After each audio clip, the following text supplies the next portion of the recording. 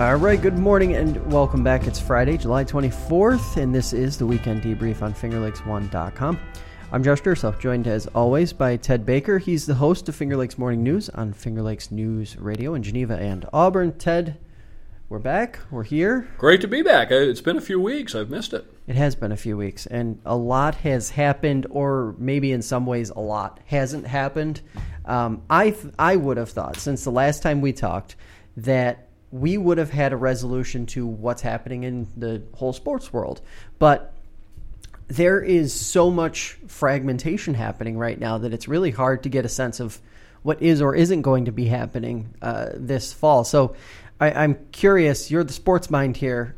What are you thinking in terms of outcomes of some of the different, whether it be collegiate and professional leagues that we're seeing take steps forward in one way or another? I think there's still a lot of discussion about fall sports in 2020. I think the discussion ought to be whether there'll be fall sports in 2021. And I mean that seriously. You can only swim against the tide for so long. The sentiment, both here in New York and across the country, is still, well, for the most part, across the rest of the country right now, it's that things are getting worse. I mean, here we are in upstate New York where we really have flattened the curve, and we're now among the least infected areas in the whole country. But, you know, across the country now we've got this upturn. So we've seen Division III fall sports are pretty much gone, not completely. The Liberty League has announced no. So Hobart, Keuka College, none of those schools are going to be playing. I think that Division I college football, I think will at least try to start. But then the question becomes, and I've said this, the same thing with Major League Baseball opened last night. NBA and hockey are supposed to.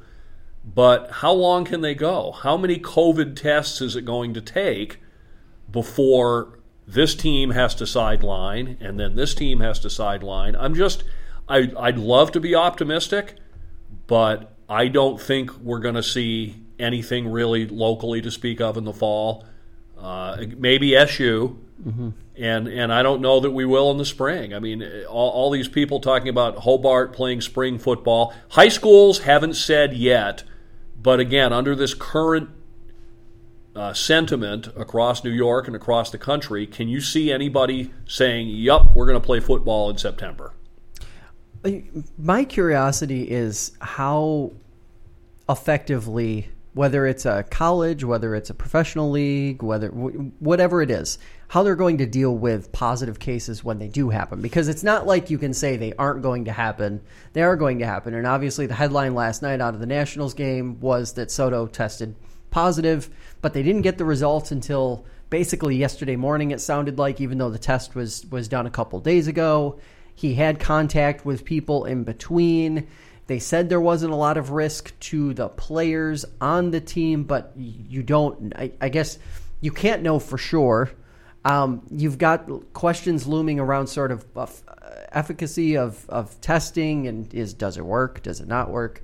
I was listening coming in this morning on the drive-in around, it seems 37% of tests, the health officials and health experts are saying yield an incorrect result, which doesn't really give me a ton of confidence in any of these leagues or colleges or high schools being able to effectively manage basic operation, much less being able to handle like a playing of a league or playing of sports, right? Like, I'm not really sure what the step is there or how long, because the one question that keeps coming to me or keeps popping up in my head is, how long does baseball last? It's not a matter of, what do the numbers look like at the end of the season, or how do you deal with a team that is mostly COVID positive and has to go on a week or 2 week hiatus.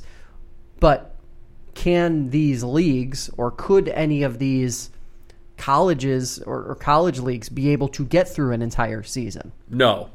They're going to try, and I mean that's where all these contradictions come in. Like you say, if we're in some other walk of life, there was a positive COVID test right around the corner from here the other day that got reported and became a contentious topic like they all do. in that case, you do contact tracing. Okay, who is this person with? And the sports leagues sort of seem to be saying, well, we don't really need to do that, and we don't. How can they not? And again, a positive test or even a negative test is a one-day snapshot. Right. If I test negative today, it doesn't mean that I won't get it tomorrow. And like you said, there's also the increasing lag in the time from test to result. You know, I mean, there was a case the other day, and I don't even remember which one this was, where the infection took place on July 11th, and they were saying, well, if you were at this place on the 11th, and this was on the 22nd. Yeah. I mean, by 11 days, I could already have had it, been ill, recovered, and gone on with my life. So I don't, with the sentiment being what it is in the country right now, I don't see how these three professional leagues make it to the end of these seasons. That's my prediction is MLB, NBA, NHL will not be able to finish. Does the NFL even start? I think they'll try because the NFL, it's big money. The NFL has political clout. I think they'll at least start. But again, I just think you're going to wind up with, at a certain point, how do you justify continuing when you have 17 players on this team are positive? You know, what happens if, Tom Brady and Patrick Mahomes and a couple other big-name quarterbacks all can't play 1 week? I mean, at what point is it not even the NFL anymore? Yeah, and I'm curious, as you get closer, and we haven't seen a ton of it yet, but it still makes me curious to wonder how many, when you start to see the I don't want to call it a flood of positive cases, but if you start to see more positive cases in these leagues, do your high-profile players, high-profile players start to say, maybe not for me, maybe I'll just take this short and abbreviated, not quite normal season off, even though it will mean I lose, 10, 15, 20, $30 million. Well, we've seen some of that. We've seen some players in all these leagues already say they don't want to do it. But I think that's a distinct possibility. I mean, if you're any kind of a veteran player in these leagues and you manage your money decently at all, you can probably survive a year off, maybe even a couple of years off. The problem is, the guys that are up and coming, making the minimum, your minimum guys don't have that luxury. Yeah, I mean, even though let's face it, Major League Baseball minimum's $350,000, but if that's taken away from you, how long can you survive? Yeah. So let's talk a little bit about the whole enforcement of social distancing, masking, and now new bar and restaurant mandates that we obviously chatted a little bit about before we came on here. Obviously, the rules have completely changed for bars and restaurants with what is or isn't food, and there's been some confusion over the last 5 to 7 days about what is or isn't food. Chips, salsa, popcorn, peanuts, allegedly not considered food items, but at the same time, we haven't seen any kind of meaningful enforcement start to take shape. It seemed more like a threat than anything else. But the SLA, the Liquor Authority, has issued really pretty stern guidance in terms of what they're saying is or isn't passable as a food item. The governor obviously made some headlines yesterday talking about chicken wings, saying chicken wings are not a passable food item. Empire State Development, ESD, came out and said, whoa, wait a second, chicken wings, they are in fact a food, Mr. Governor. So they are a food now, again, to no one's surprise. Who am I kidding? Interesting, my view of all of this, and obviously before the last 7 days, everyone was talking about enforcement of masking. And I've talked to enough county officials from around the region who have said that they're getting tons of complaints. They're getting almost like an endless amount of complaints. It's a constant stream about businesses not enforcing masking mandate, people just not wearing a mask. We've heard about some different events that have featured folks who are choosing to not wear a mask, whether they're outdoors or indoors, they're gathering, and some people find that concerning. It's fascinating to me because I've continued to go back to this core philosophy. Whenever we're talking about all of these mandates that keep popping up, new ones by the day, these health departments have not had the staff to appropriately, in a lot of cases, appropriately deal with what could have happened in the pandemic. So if we saw a real surge in cases, if we saw a real boom in positives, if we, as any county, don't have the infrastructure in place to be able to appropriately deal with, a moderate level pandemic in the local community, how are they supposed to also be enforcing rules that are changing literally by the hour, or interpretations that are changing by the hour? Because that seems to be the other thing that I'm hearing, is that these public health officials, legislators, some folks in law enforcement, I assume as well, are left trying to interpret executive orders that carry the weight of law and that have real fines attached to them, but don't really have clear, concise guidance on how, on when, on what should happen up till. And it seems like it's creating more confusion for folks who are running businesses than anything else.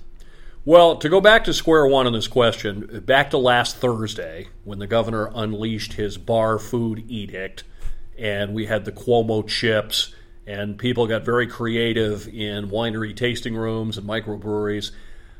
I think when we look back at this week, I think this was the week where Andrew Cuomo jumped the shark. I don't use this word lightly, but Andrew Cuomo is a liar.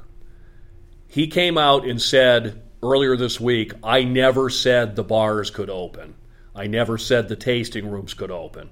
Well, that was certainly implied. If it wasn't explicit, it was implicit. He's on TV every single day. 3 weeks to 4 weeks go by, and then he says, I never said you could do this. I mean, that's absurd. And now we have the what's food, what isn't. It's purely punitive. It has nothing to do with public health. And also, I don't think he really has any intention of enforcing this. What it was a shot against the bow, because we've all seen the pictures of largely young people, not even so much in New York as across the country, gathering in huge crowds on beaches in Texas and Florida and places like that. I think this was the governor's way of saying, hey, knock it off. Somebody posted on Twitter something about, I don't want to have to turn this car around, like Dad would always say. So for what you say about county health departments, there really are no counties in New York at this point. There's Andrew Cuomo. The legislature is passing some bills here and there, and I give Senator Pam Helming credit. She tried to put an amendment in a bill calling for a curtailing of these executive powers, and the amendment was shot down. So I've been saying all throughout this for months now, it isn't supposed to make sense. Stop looking for ways that it makes sense and recognize it for what it is. It's the naked exercise of power by one man. Watch what I can do. I mean, there's no connection whatsoever between social distancing, crowding, and whether or not you have food.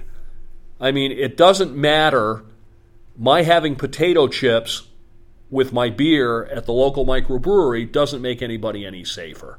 So it'll be interesting to see. I've been asking myself all throughout this, will there come a point where he pushes too far and there'll be widespread pushback from the people? Maybe we've arrived at that point now. We'll see. Well, and it's interesting because I ask myself what that would even look like, and I don't think it looks like what people are thinking in their brains when they hear that, because I hear that from time to time when I'm listening to the radio or when I'm watching TV, and it's the idea that there's going to be these sort of riots in the street over the local bar not being able to operate as they desire. To me, that will more look like a casual disregard of the guidance of the rules, and whatever the outcome of that may be, you don't know, because we don't know what's going to happen. Yeah, I think that's right. My thought process on this is like, first of all, the guidance itself didn't really seem to be warranted or make sense in most of New York. Maybe there's an issue downstate. That's been pretty well documented at this point, that there is an issue downstate and in certain parts around downstate. with non-compliance. But if you talk to business owners, if you talk to restaurant and bar owners around here in the Finger Lakes in central New York, in the southern tier, they aren't that busy. They're seeing, maybe they're at like 30 or 40% of their normal, what would be normal business. And they're working night and day. They're doing everything they can to comply. I mean, everybody knows I'm a big craft beverage aficionado. I have places I go to pretty much every week. And I've talked to those people, and they say, okay, we're going to, they're putting, when outdoor seating areas became okay, all right, we've got our tables, they're 10, 20 feet apart. And I mean, everyone's making a good faith effort. That's what makes kind of this a slap in the face, is that almost everybody is making a good faith effort. And especially here in New York, we've flattened the curve. Well, okay, so here's the second point I was getting to, is like, is this latest push from Governor Cuomo an effort to save face among a crowd that feels like things have been loosened too much? Because that's what I keep wondering if in the back of his mind, especially given that we aren't seeing real hard enforcement of the new guidance. I'm kind of curious, like, is this just because that crowd hasn't gone away? And while it is small, it is a small portion of, the community at large. It's still there. And I think it's more sizable than people realize. There are a number of folks who still believe that they just shouldn't be going out anywhere. They go to the grocery store, they stay home 99% of the time, and that's it. And I think, the data, if we're going to say data bears it out, I would say data bears this out very well, seeing as how restaurants and bars are significantly less busy than they ordinarily would be. So is this announcement, we'll call it an announcement last week, was this an effort to sort of extend an olive branch to those folks who feel like Governor Cuomo has gone too far the other way and he's become too lax? I don't think it is. I think it's a reminder of who's in charge around here. It's that simple. It's if the governor begins, the more he loosens things up, the more he loses his grip on power. Let's say we here in New York, we're down to the number of daily COVID deaths in the entire state is less than the number of car crash deaths. Let's say we go 3 weeks without a death, new cases slow to a trickle, positive tests are half of 1%. At some point, he's going to have to step down off the throne because there's no need for it anymore. So I think it's that simple. It's a reminder. That's why there's no real enforcement tied to it. He really doesn't want to enforce it. He just wants to remind you that he can. It's a shot across the bar to these crowds that if you keep doing this, I can make it so you can't. And of course, we now see that the U.S. Senate is talking relief package number 2. Probably won't be as big or extreme as the CARES Act was, but it does look like another round of stimulus checks are going to be going out to basically everybody who makes less than $75,000 a year again. Also talking about a renewed boost of unemployment benefits, not to the tune of $600 like we saw in round 1, but to the tune of $200 most likely this time around.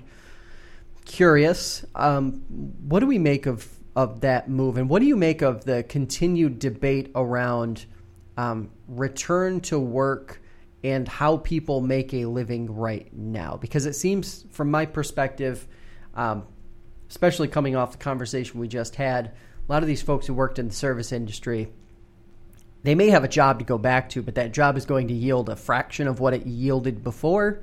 So it seems like there will need to be some sort of intervention. And I know Senate Republicans have talked about possibly including a return to work stipend that would be semi-regular over some period of time. I'm curious, though, how does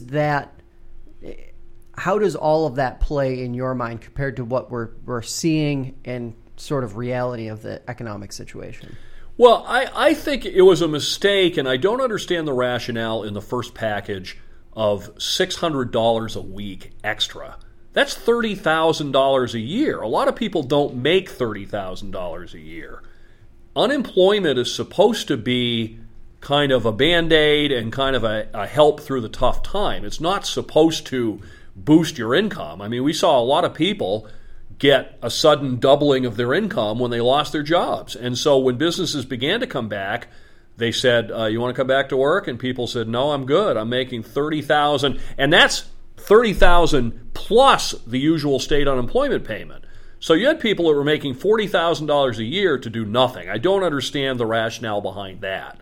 But the problem is once you start with that, anything less than that seems like you're being unkind and ungenerous. I mean, that's the way a lot of people, especially in the left, are framing it is, oh my God, we're going to lose our $600 a week. Well, that's not sustainable. So we keep throwing these Band-Aids at the problem, and you and I, over the months, we always talk about long-term. What's the economy going to look like in 1 and 2 and 5 years? How do we can't keep having stimulus forever. There's no free money. At some point, we have to have some semblance of the economy that we had in February of 2020. But I think the question that's being wrestled with most here is, do those benefits need to be enhanced as they are for the time being to keep some semblance of economic activity going? Because I was listening to a podcast yesterday and they were talking about some of the sectors that have actually seen steady or maybe slightly increased spending since the pandemic started because of the CARES Act bonus, or presumed because of the CARES Act bonuses that people were getting.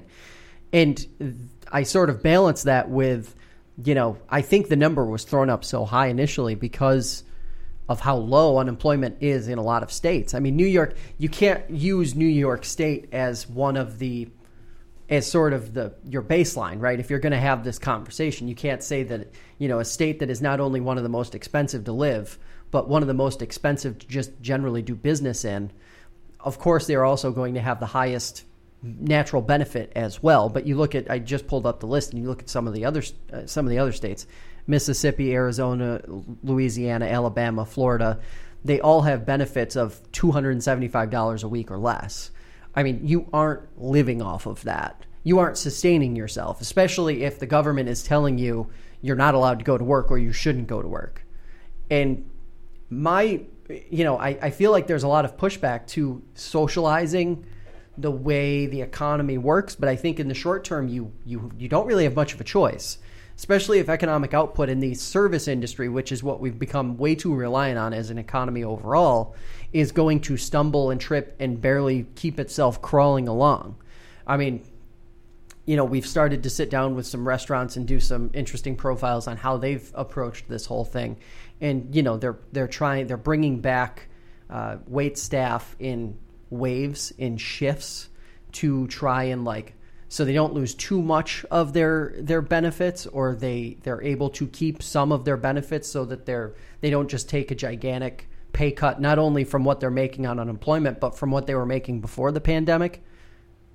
I can't see how any solution to this problem, which isn't going away for the next year, this is something we're going to have to live with for another 365 days minimum. I don't see a scenario where the federal government can avoid stepping in and providing, basically being the stopgap and providing the middle ground funding to make sure that people can sustain themselves in the process. Well, I think as long as we're in the grip of COVID, that issue is going to be less contentious. But afterwards, at some future time, if we ever get there, I mean, you and I had this conversation several months ago, and this was before we even knew what COVID was, that we will reach a point in our economy where there aren't enough jobs for everybody who wants one. And we're going to reach that a lot sooner now. I mean, even if COVID ends, if every last case of COVID is eradicated from the face of the earth by New Year's Day 2021, the economic ripples are going to go on for years. And there are going to be people who simply can't get jobs. And that's where we begin to have that universal guaranteed income debate. And it's like I say, we could have that debate now because it's special times, but you know how the left-right split is going to be on that. I mean, the political right in this country, and for legitimate reasons, obviously, doesn't want, nobody wants to pay people not to work. But what else are we going to do? If we have an economy, if we have 330 million people, I don't know what the working population is, let's say it's 200 million workers, and there's 150 million jobs, what are we going to do with those other 50 million people? We got to do something, but I don't know how we agree on what that is.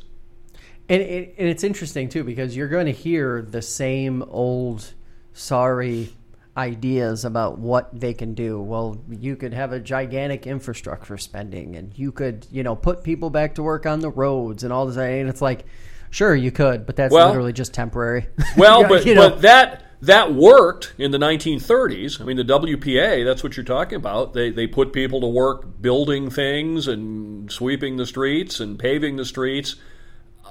The idea was that if we do those things, that eventually the economy will grow on its own to the point where we can have full employment.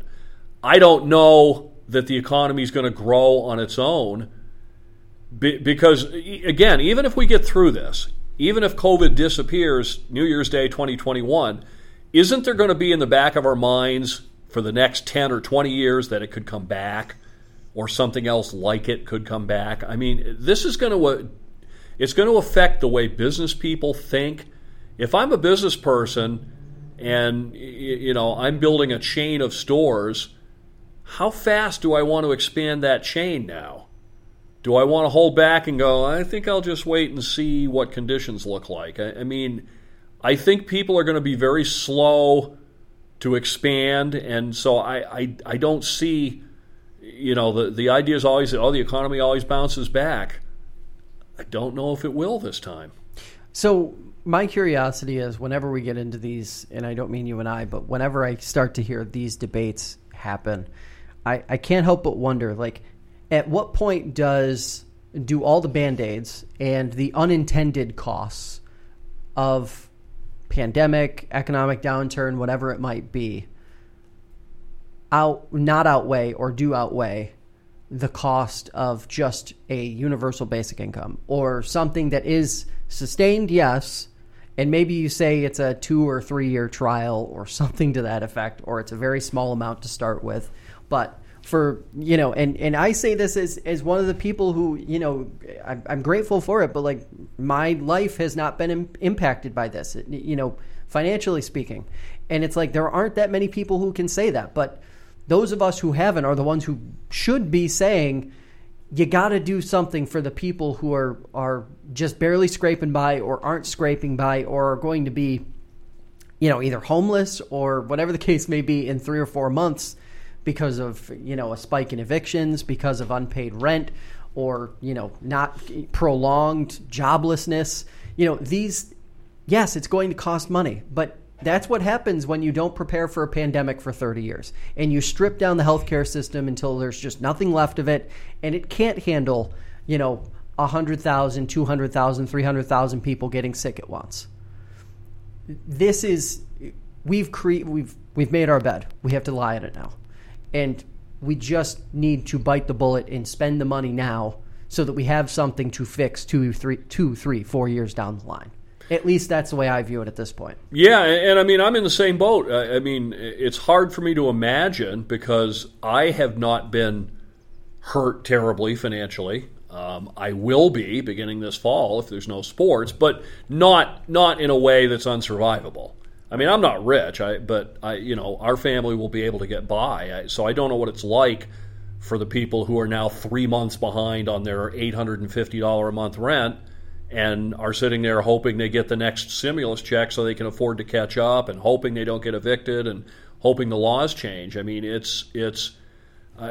said this in one of our recent visits. This whole COVID outbreak has laid bare a lot of problems with our society. And like you said, a lot of delayed decisions that we haven't made. Back before we were talking about COVID, we talked a lot in these conversations about the future of America, what the economy is going to look like, what healthcare is going to look like, what local and county government is going to look like, what education is going to look like, and we're going to have to answer all these questions sooner than later.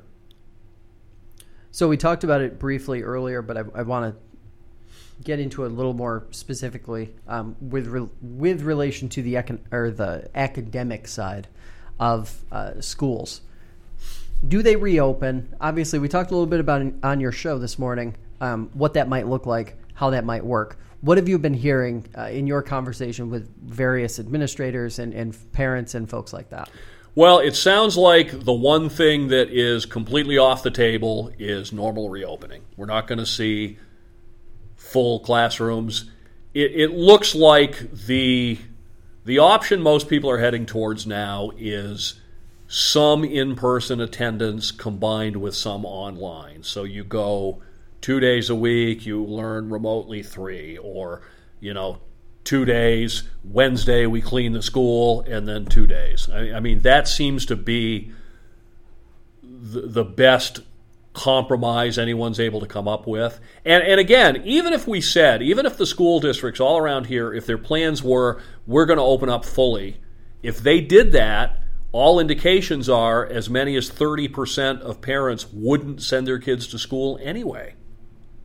Yeah. To me, the interesting tidbit is that as I talk to parents and as I talk to administrators and I talk to teachers, retired and current, I hear the same things. But then I talk to a couple kids. I talk to some students and high school students, and it's interesting. Like, the experience they had in the spring with remote learning, with distance learning, was not good.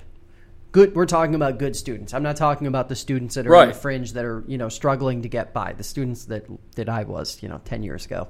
But truth be told, if those students are having this much trouble with distance learning, and the students that aren't the 90 to 95 GPA carriers are going to have even more trouble, you're heading toward a real disaster in terms of student outcomes, which is that phrase that I love to hear whenever I talk to a teacher or an administrator, because they always talk about student outcomes. And I don't see a scenario right now where student outcomes are good or usable in our existing academic K through 12 system. No, and what a lot of the talk I'm hearing across the country is that this is going to even more segregate the difference between the haves and the have-nots. Absolutely. The well-to-do are going to be able to send their kids to private tutors or these micro schools they're talking about, and the less well-to-do are going to be stuck, especially in the rural parts of upstate New York, where they might not even have high-speed internet. I mean, try doing a video lesson. Remember what it was like watching videos in the dial-up days? It's still those days for a significant number of people in the area of this podcast. Yeah. And to that end, I would even take that a step further and say, what happens when one of the haves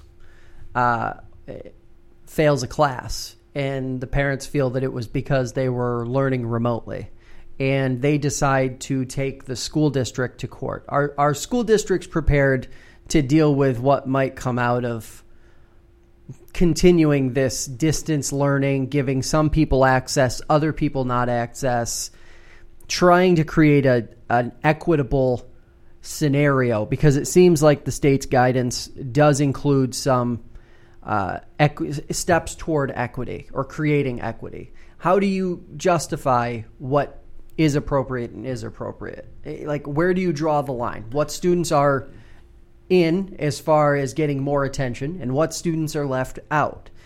It just doesn't seem like there is a scenario. And I'm not saying that the answer is keep kids home for a whole nother year. I'm just saying that I think, in some ways, to put the college term on it, everything that happens this year and probably next year has to be put on a curve.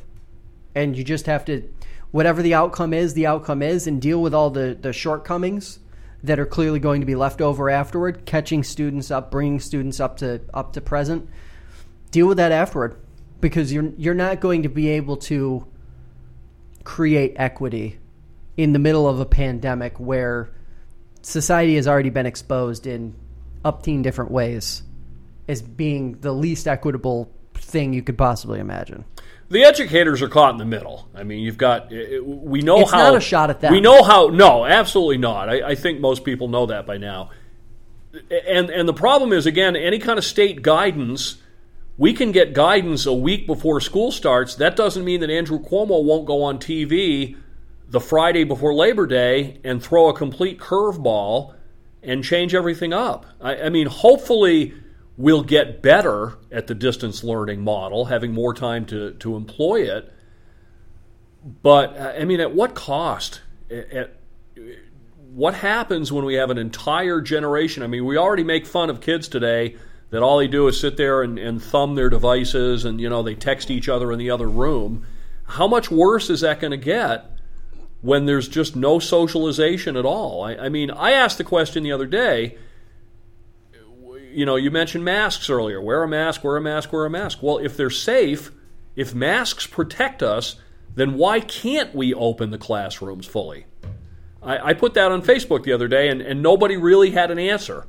I think it's the CDC that is stressing that need for socialization, that need for one-on-one with the teacher. If you're struggling, you need to be able to go up to the teacher and say, I don't get this chapter. Please explain this calculus or algebra to me again.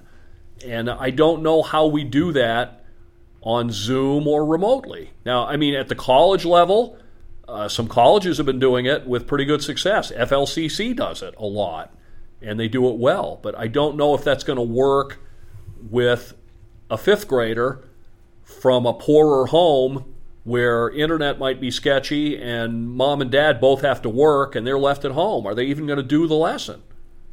Yeah, and I think, part of the issue here is that whenever this conversation comes up, we all start to blend the socialization aspects of school or the benefits as well as just the sort of academic goal that's had there. And it's interesting because I think if there's anything that kids today are really ready for and good to handle, more so I think than a lot of adults, it's the lack of direct face-to-face socialization, honestly. I think, especially if you're looking at teens and sort of those that are developing right now, they've been exposed to technology their entire lives. They've most likely had some piece of technology placed in their hand within the first few years of their life, whether you're talking about one of these little leapfrog kind of toys that educate, whatever the case may be. I think kids are particularly good at building community online and creating something that's meshable and functional to serve the purposes of what like traditional socialization looked like in high schools and middle schools and elementary schools 20, 30, 40 years ago. Yeah, that's a good point. I mean, maybe there's a generational divide where the older folks, maybe we're putting more value on that face-to-face contact than we need to. I mean, I'm older than you are, but I mean, for me, applying for a job was always sending a paper resume and a tape for radio in the mail and then being called to a face-to-face interview. I mean, now a lot of people get hired without ever setting foot in the workplace they're going to work in or actually physically meeting the person who's hiring them. They apply online. Maybe they have a Zoom interview where they're not wearing pants and they get hired. But that, to me, that's the one aspect of it. The other aspect of it is, and I think you can't lose sight of that, is like what you're describing is that one-on-one help when needed still exists. And I don't know if this means like, maybe K through 12 school, if it's going to be this hybrid model or mostly distance learning model for certain age groups, has to also include sort of the office hours that, college campuses have for professors carry office hours where you can go and get that one-on-one help in an actual one-on-one environment. Maybe the outcomes become better in that scenario. But still, I think you have so many ancillary social issues that you have to deal with. Transportation, you have to deal with, the housing issues, you have to deal with the family dynamic, you have to deal with the economic stuff, the broadband access at home, which is obviously actually going to be the next thing we talk about. It just becomes very challenging, I think, to manage all of those things for a school district, because a school district is having to manage all of these things and negotiate for them all in about 38 days. Well, and when you talk about outcomes, I think you're just going to see, I think higher income families' kids are going to do better. Mm-hmm. They're going to have better access to technology. They're going to have parents more likely to be able to afford extra tutoring or that kind of thing if they need it. So I think that's going to be a big question, is making sure, to quote George W. Bush, that no child gets left behind. So we've heard calls for additional spending in child care and to bolster child care. Senator Gillibrand introduced a bill, or supported a bill, I should say. I'm not sure who actually introduced it. $60 billion to help child care facilities meet the various requirements that they're going to have to meet. Interesting from my perspective, doesn't really seem like there's adequate child care, so this funding seems to miss the mark in a big way, because it won't help add to the access issue, and it also seems to bypass the people who are most hurt by this whole thing, which are the individual parents who have to fork over thousands of dollars, potentially thousands of dollars a month for child care heading into this season, if they want, or this school year, if they want to continue this distance learning model, or if it becomes necessary. It's interesting. What are your thoughts on seeing that? And is this just one of those pieces of legislation that is meant to make people think that something meaningful is happening versus something actually meaningful happening? I think it's mostly that. Yeah, I think there's a lot of symbolism involved there. It's interesting. One of the things that's happened during this whole COVID outbreak is the right and Republicans tend to not like social spending, and they want to promote self-reliance. But I think even they have come to realize that you can't be very self-reliant when you don't have a job and you don't have any way to get one. I mean, the argument against social spending all these years has been we can't afford it. Well, now it seems like we really can if we put our minds to it.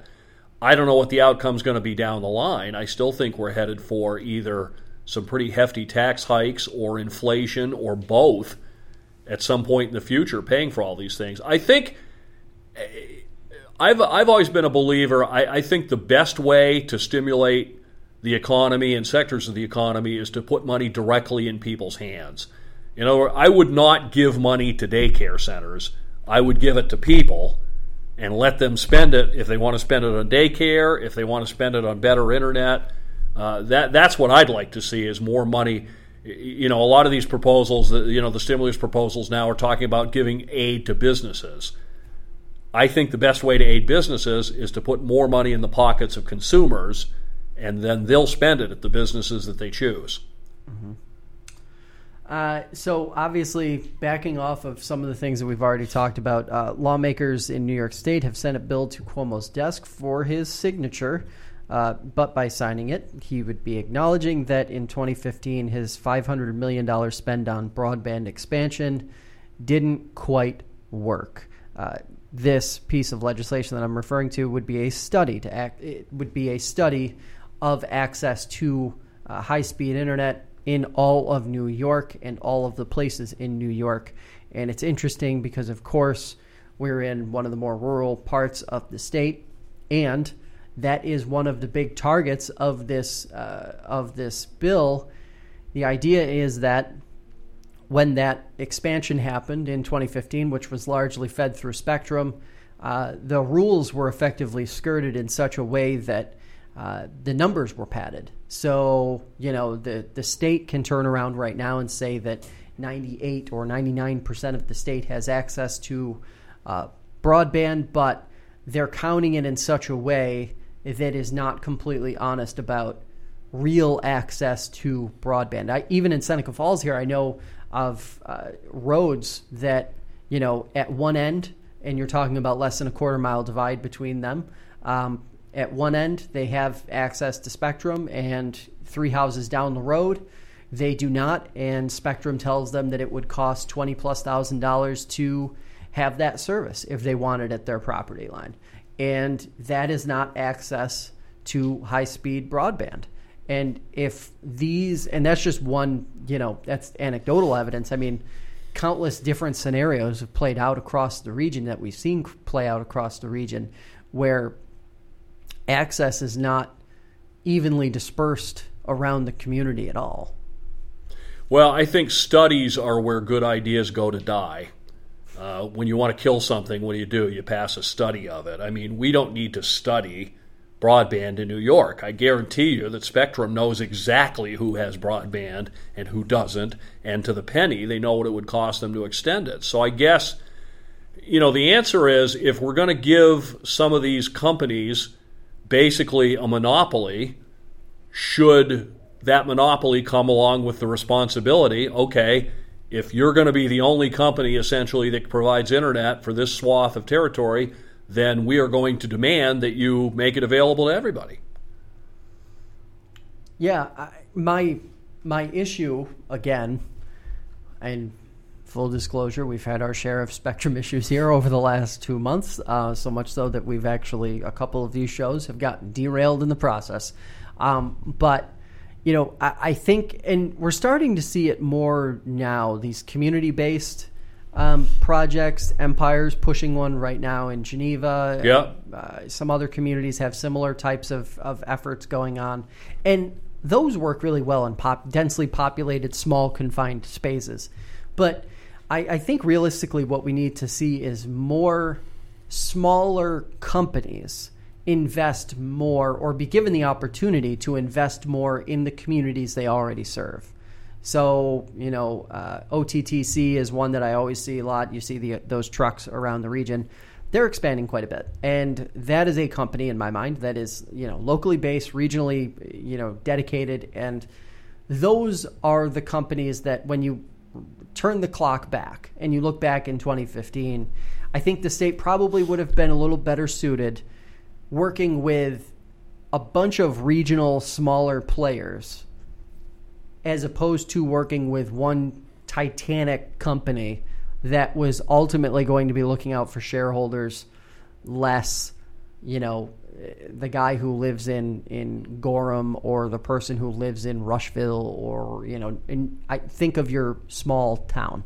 And that's kind of where this issue stops for me. Like, until we start to partner with, as a state, with these smaller, community-based groups, I don't really see a scenario where, the Rushville is treated the same as Rochester.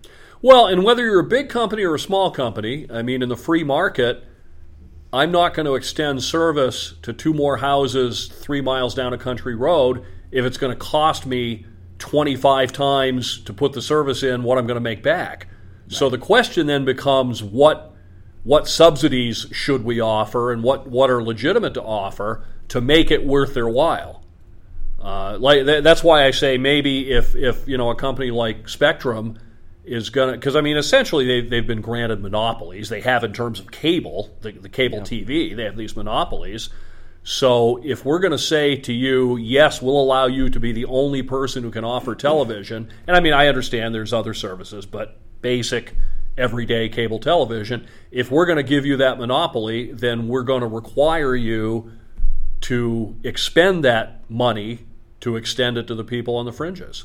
Well, in my mind, I just think like there's so many creative ways that government, if it really put its mind to it, could make the cost doable. Whether it's look at cell phone service. Of the investment. We've managed to put cell phone coverage almost every place on Earth. So I think we could do that with internet. Well, and right, like the other part of it too is we've got a new tax credit every other day, practically. Right. And why can't you just create a tax credit for that homeowner who would otherwise have to invest $25,000 to get service to their home? Right. Create a scenario where it can become a $25,000 tax write-off for 2 or 3 or 4 years because that service is there forever. It's not like they're just doing it for their benefit. It's there for the whole community's benefit, literally for the rest of time, or as long as the infrastructure works. So, it's those scenarios to me that are just mind-boggling that government can't just think slightly more creatively. And if we can't extend the infrastructure, I mean, we've all seen those, Verizon calls it the jetpack, the wireless, I mean, the device doesn't cost hardly anything, and then it's just a question of the service. Any place where you can get cell coverage, you can get internet. So maybe we we hand those out and subsidize part of the cost. Like you said, I mean, you make a good point, which is we subsidize a lot of things in this country.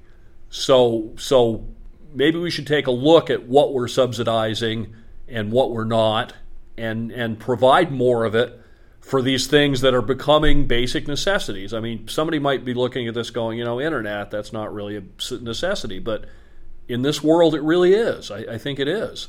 And I want to say one other thing, because we've touched on it a few times during this episode. I turned 30 a couple weeks ago, and my entire life I've listened to people typically older than me say, you can't keep spending, the bill is going to come due. And you said it earlier in the show. I'd argue that the bill is never going to come due because our entire world and our entire economy is apparently just propped up by imaginary things that nobody ever touches or actually sees or feels. So when we're talking about spending, for the greater good, try to create a real accounting for why that money should or shouldn't be spent. I'm not saying every investment is a good investment, but I am saying that there are certain things that we just should be spending on now so that we don't have to think about them 5 years from now, 6 years from now. We don't have to worry about the kids who don't have access to high-speed broadband. Because guess what? If Governor Cuomo's $500 million spend in 2015 were actually effective, we wouldn't be having all these issues with remote learning in 2020 when a pandemic is here. It's not that complicated. And, of course, none of these issues are going anywhere, so we're going to keep having this conversation over and over again, apparently. Keeps us in business. Into infinity. Ted, where can folks listen to you Monday through Friday? I'm on the Finger Lakes Morning News on Finger Lakes News Radio. In Geneva, that's 95.9 and 1240 WGVA. In Auburn, it's 98.1 and 1590 WAUB. Thanks for watching or listening. The show is available on Spotify and Apple Podcasts, as well as YouTube. Visit www.fingerlakes1.com/debrief to check out archived episodes or to leave us a message. For my guests in studio and the rest of the FL1 News team, have a great weekend, and we'll catch you next time.